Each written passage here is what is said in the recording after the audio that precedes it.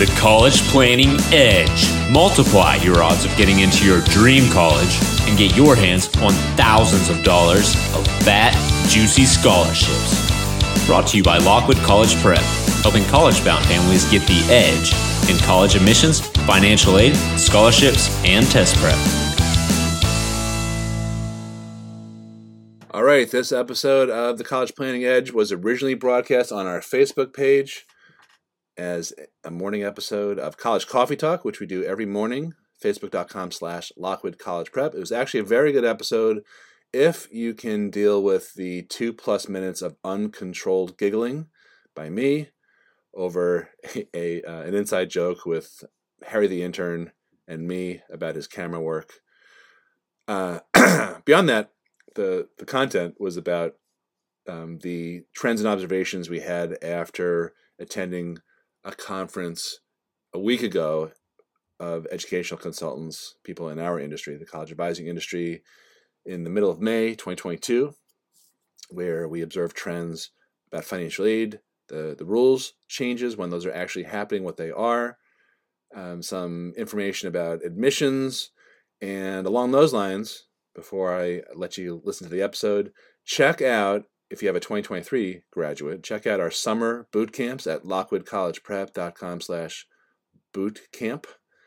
And the new fast action bonus we added, which is now included if you enroll before June 1st. Hopefully you're listening to this before then.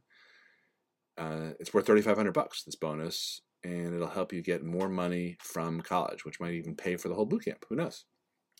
Sit back, enjoy, and please share this with anyone you think could use the information. And please give us a good rating if you think the content is valuable. Hi. Hey. All right, welcome to College Coffee Talk. Pearl and Andy Lockwood from Lockwood College Prep. Good morning. How are you? I'm very well. And yourself? Enjoy, if you're with us, enjoy a complimentary fake cup of coffee. This is real.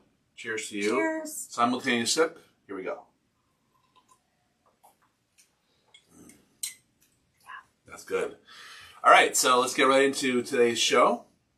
We were off last week because we were braving dirty, filthy, urine-soaked Philadelphia. That should help with the coffee enjoyment. Because we went to an industry conference full of college advisors. I believe there were more than 1,000 people there from not just college advisors, but also some therapeutic folks, right? Yes. I felt much better afterwards. You didn't act that way, mostly because of how disgusting Philadelphia was. Yeah, it was pretty bad. But there was a lot of people with, from like Montana and Wyoming. You know, they had these, Utah. Yeah. So that was pretty interesting. But in terms of what we want to share with you today are a few takeaways that we observed from interacting with our colleagues and breakout sessions and things like that I thought were pretty interesting. Do you want to go first? Or should I go first? Sure. I'll jump into a couple of my takeaways.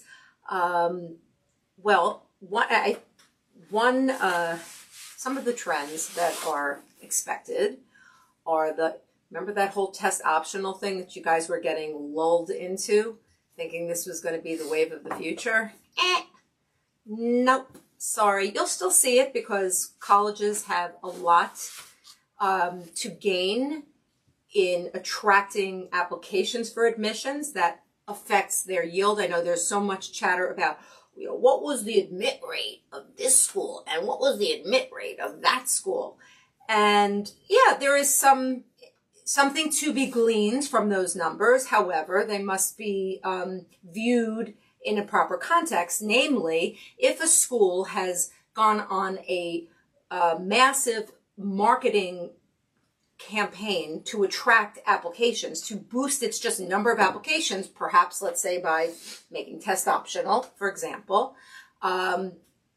perhaps some students who, if they knew they had to submit a score and didn't fall within the range of that school's offering, would not have in the past applied to that school. Perhaps they're now applying to that school. Doesn't mean their admit rate is greater for that student, but if you then have that many more applications and you're still admitting the same number of kids, I'm not so sure that it makes that school necessarily more competitive, or does it make that school perhaps have a boon in applications? It needs to be digged into a little bit, some of these statistics. So anyway, the trend... Or Doug. Or Doug. What I said, digged. I got carried away. Sorry. So let me give a few examples here. So basically, what we're talking about is that there's a difference between test optional applications and test optional admittances. Kids who actually get admitted by going test optional. It's catchy. And one of those cases, and we talk about this frequently, is Northeastern. Now, in the old days, when Northeastern, like when I was growing up outside of Boston in the 90s, very nostalgic. Mm-hmm. Northeastern admitted something like 90% of its applicants. Like literally, like if you couldn't get into any college, you went to Northeastern. Fast forward to today, Harry. It's good. Harry the intern. We have some good mornings in the chat. Okay. Fast forward to today, and Northeastern. Oh, he comes. Through. I have the same mic you guys do. It's just this camera. Harry, don't give away our secrets. Should we start over? So today's the admissions rate we have 19 live viewers. Okay. Today. Good morning to all 19 of you. Today, woo! You know what's happening today? Northeastern. Their admissions rate is now 7%, which is identical to that of Northwestern's. Right. So they went from 90 to 7. And part of that has to do with their gaming the ranking system. So they received something like 91,000 applications last year. I don't know if they've disclosed how many were submitted test optional. But that's what these colleges are doing. They're getting more and more applications so they can reject more people, but they're not necessarily admitting more people who are not submitting their test scores. Right. So we've been saying this for a long time that test scores are important. We don't always recommend to each of our one-on-one clients that they should submit them to every school that they're applying to, but understand like the context, as Pro was saying, is that when you're applying to college, the admissions officers are looking at a range of factors, usually anywhere from 20 to 25. 3 of those typically are your GPA, your course load, or your rigor, and the third one has to do with your test scores, right? So if you take that away, that component, that makes everything else, your GPA, your rigor, and then all the other stuff like your leadership, recommendations, etc., the other 20-odd factors, they become much more important. So if those aren't superior to your competition, not to the other kids you know from high school or your own little friend group, but if they're not superior to the world, then you're not necessarily going to do yourself a favor by going test optional. It's not going to really help the cause. Right, and then of course, so in any case, the trend is that the test optional is going to wane and perhaps be available only at fewer schools, but nonetheless, test optional is the inference when you do not submit the scores is that you did not do well. Nobody doesn't submit double negative fabulous score. Can I just ask something? Sure. Harry, why do you put the close about me sipping coffee but not when I'm talking? Because it's college coffee talk. There's coffee and there's talk. I get every sip zoomed in. So keeps it awkward. interesting. So awkward. Especially if you dribble. When I dribble. It's an editing technique. Nice. You're like the Quentin Tarantino of college coffee talk. Thank you. The Facebook Live. Yeah. Not the YouTube college coffee talk. Okay. Any other trends or observations? Yes. Go ahead. The trend for the legacy factor mattering is unfortunately going away. It is mattering less and less if you have... Well, unfortunately, if you happen to have that connection. All right, I guess I shouldn't opine one way or the other. For better or for worse... I hope to God Sammy gets into Cornell. Yeah, I do too, but it sounds like the chances are less great as a result of my being a legacy there. Yeah, so the legacy trend is waning. Less important if you went to a school for your student applicant chances of getting in. That was another trend. Unless you went to Harvard or Just talking about trends. Notre Dame, right? Don't pigeonhole me Well, to one or two schools. I am rounding out the discussion because I think Notre Dame admits 25% of its kids from legacy status, and at Harvard there was an interesting. This wasn't actually from the conference, but out of all the white guys and girls that Harvard admits, 50% of the whiteies. And I'm not saying this to be racist because I like white people. I think everyone should have a white friend. But 50% of the white guys and girls who were admitted were legacies. I'm sorry, 50% of the non-athlete were legacies. So who knows if that's going to change? Now there is a case before the Supreme Court as we speak. They're pretty busy these days. Have you seen that opinion leaked yet? About college admissions? Okay. You have nothing to do with the other one? I will not affirm or deny. Okay. Well, I won't say it. I will change the discussion. I'm just going to say, never mind. Any other takeaways?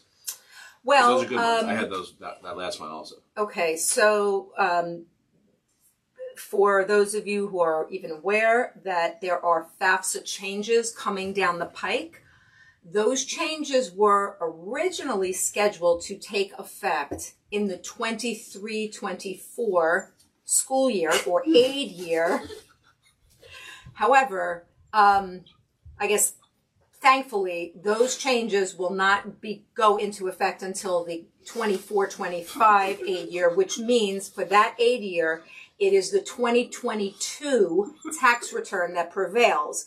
So those of you can get out there and do tax planning accordingly, as opposed to had it started for the 23-24 school year. Really, guys? It's not you. Okay. It's about the tax It would have been the 2021 tax year, which that year has come and gone. So if there were planning things that were needed, that could have potentially jeopardized.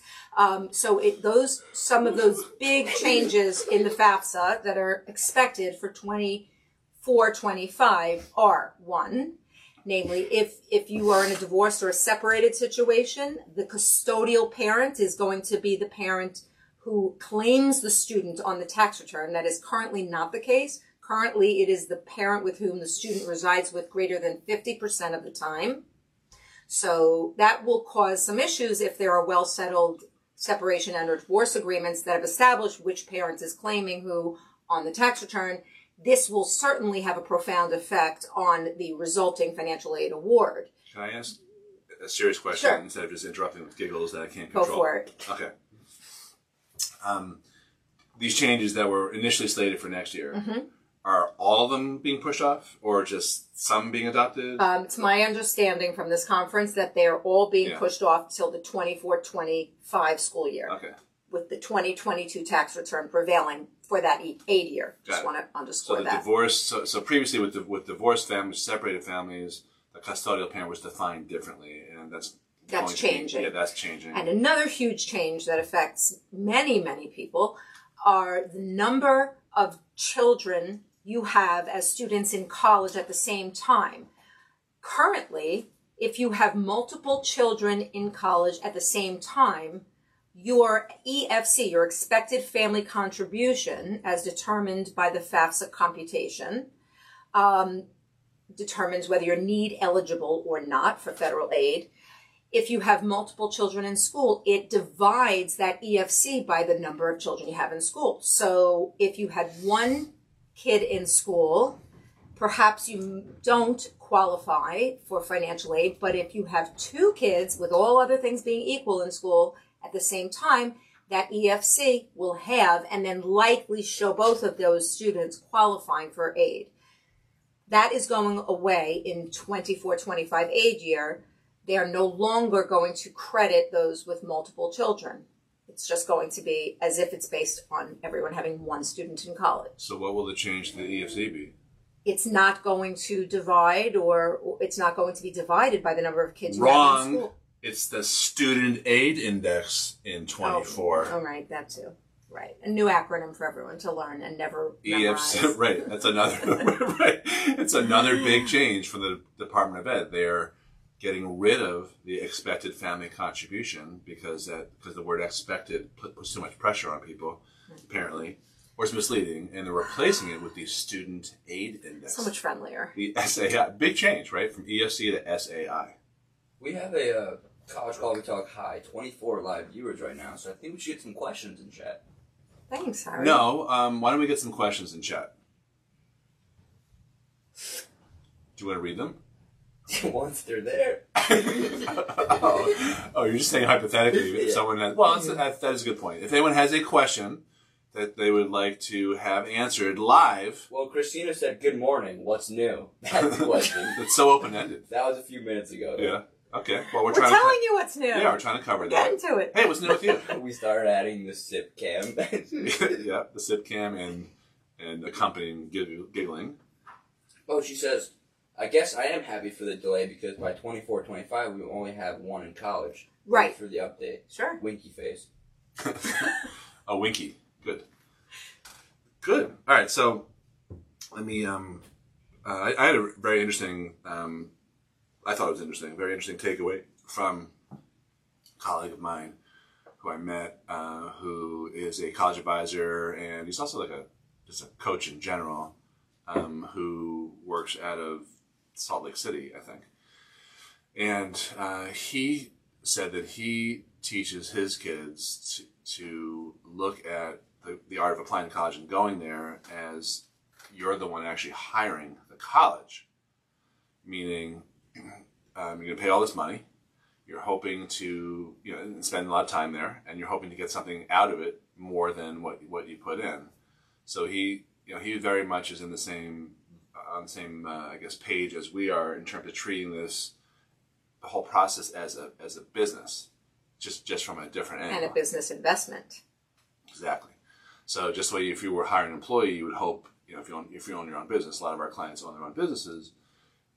If you were hiring someone, you'd hope that they would produce something for you, right? Otherwise, why would you hire them? Or if you were purchasing a home, you would certainly have your home inspected before you bought it. Okay, that's not what you said, but that's no. But I'm saying it's a very big ticket item, similar price point potentially. What you're investing in a home, investing in a college career. Okay.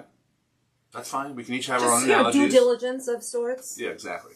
So, but the business aspect of it is all about getting that return on investment, meaning hopefully getting more out of it than what you put in, which is debatable at the very least. Yeah.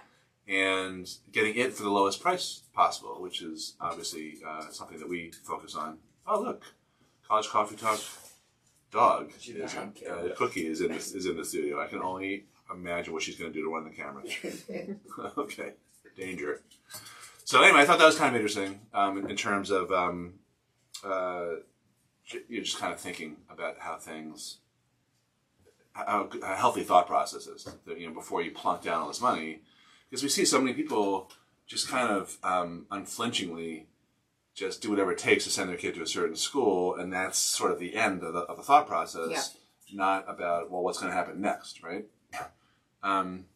You were in some discussions about the PLUS loan, right? Weren't there a lot of people, or weren't you sort of going back and forth about some advisors giving advice on the PLUS loan versus your approach and versus another one of our colleagues out here on the island? Well, just from you just can't, just from the standpoint of you can't assume people's philosophies about spending money. And you can't presume whatever I would do for my own family is something that you would do or a client would do. In other words, there are people who are of significant means and income that may not be of the philosophy of, I'll just take all the money I have, or I'll borrow anything that I, have to send that student, my child, to the most expensive school, for example. Well, and a lot of the discussion, just to reframe this, a lot of the discussion, to? yeah, a lot of discussion was about, I always, talk them out of this. It was almost like Right. they're being parents. Exactly. And we are in the advice business, and we always give our advice, but that doesn't necessarily mean we substitute our own biases. No, for I think that's our clients. inappropriate. Yeah, well, I think it's And inappropriate I was too. surprised because It's very paternalistic. it is very paternalistic and it's inappropriate. It really is. But I thought it was strange.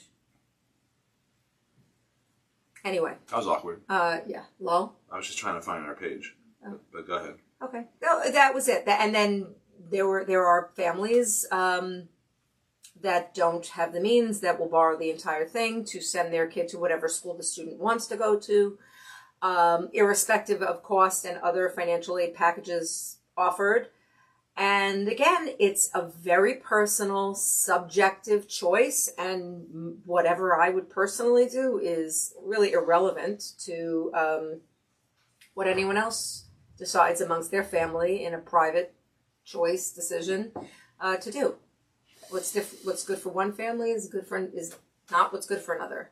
Yeah, I think of our role is to give people the best advice we can so that they can make their own decisions. Yeah, here are your with choices. their eyes wide open. But it's their decisions. That's not ours.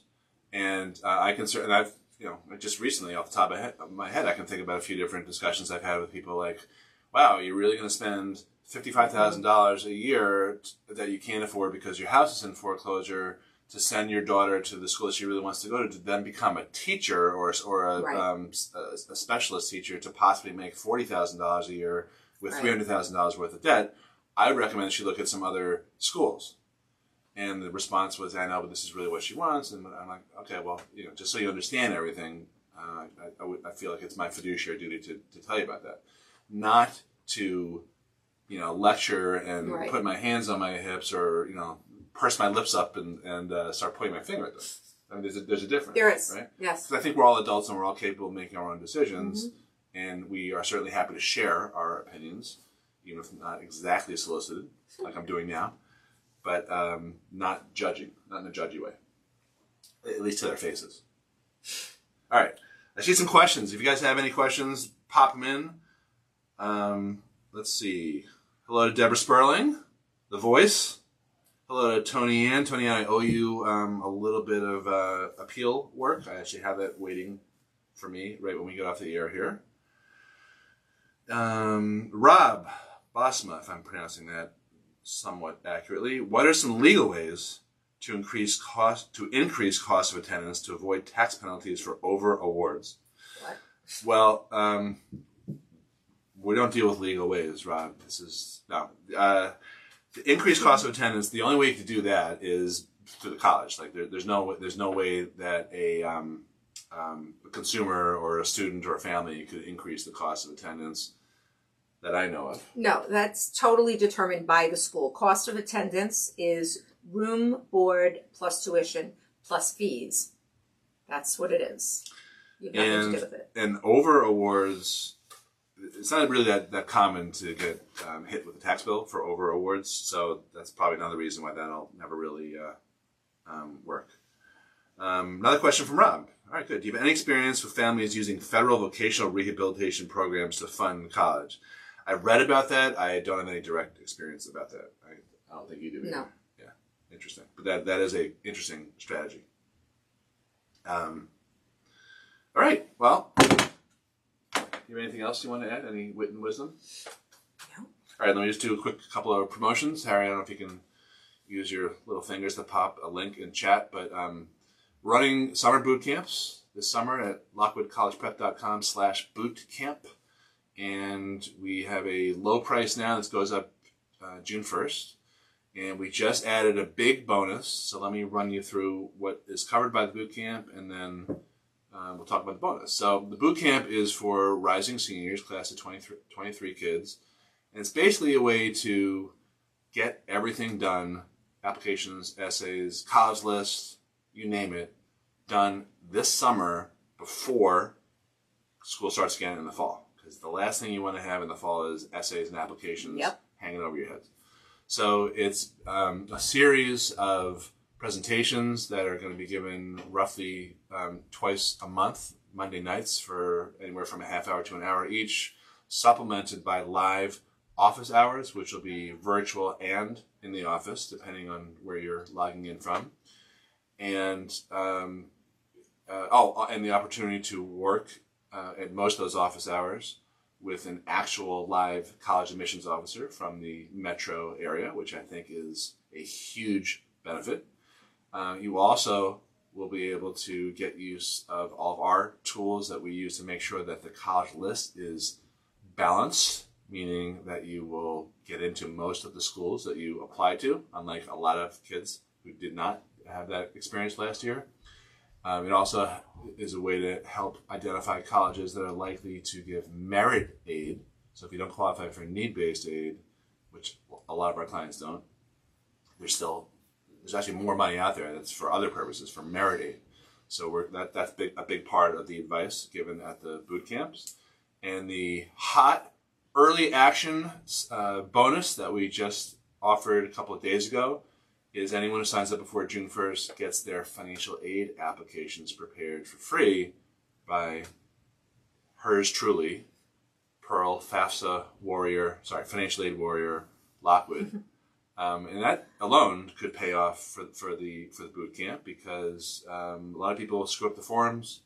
They don't get the aid they should have gotten otherwise. Frequently, you're in a position to identify strategies that'll help get more money. Negotiating the awards. I help negotiate the awards, which a lot of times results in more money if there's a valid negotiation argument to be had. So it's a pretty comprehensive boot camp. It's our 7th annual one. This is the first time we've kind of stretched it out to all these different sessions over the summer. But the gist of it is, it's a way for kids to get all their applications and essays buttoned up, done, to help them stand out in a sea of sameness. I mentioned earlier, Northeastern had 91,000 applicants this year and admitted only 7%. A lot of our kids, for whatever reason, got into Northeastern this year. I don't know how many actually are going, but we didn't see any type of weird results with that school this year, so I think that's good news. And all this can be done without mom screaming or threatening the kids all summer. That's really the gist of it. Yep, peace of mind goes a long way. Without raising your blood pressure. Send off sip. Intern Harry is suggesting that we do a send-off sip. College Coffee Talk closing sip. Okay, are you ready for that? Yeah, I'm ready. Bid you all a fabulous week. Yes, thanks for joining us, and don't keep us a secret. Feel free to share this information with anyone you think could use it. If you have any questions, pop them in here if you're watching this on replay, because we will get in and answer those too. Have a great week. That's good coffee. Thanks for listening to the College Planning Edge podcast.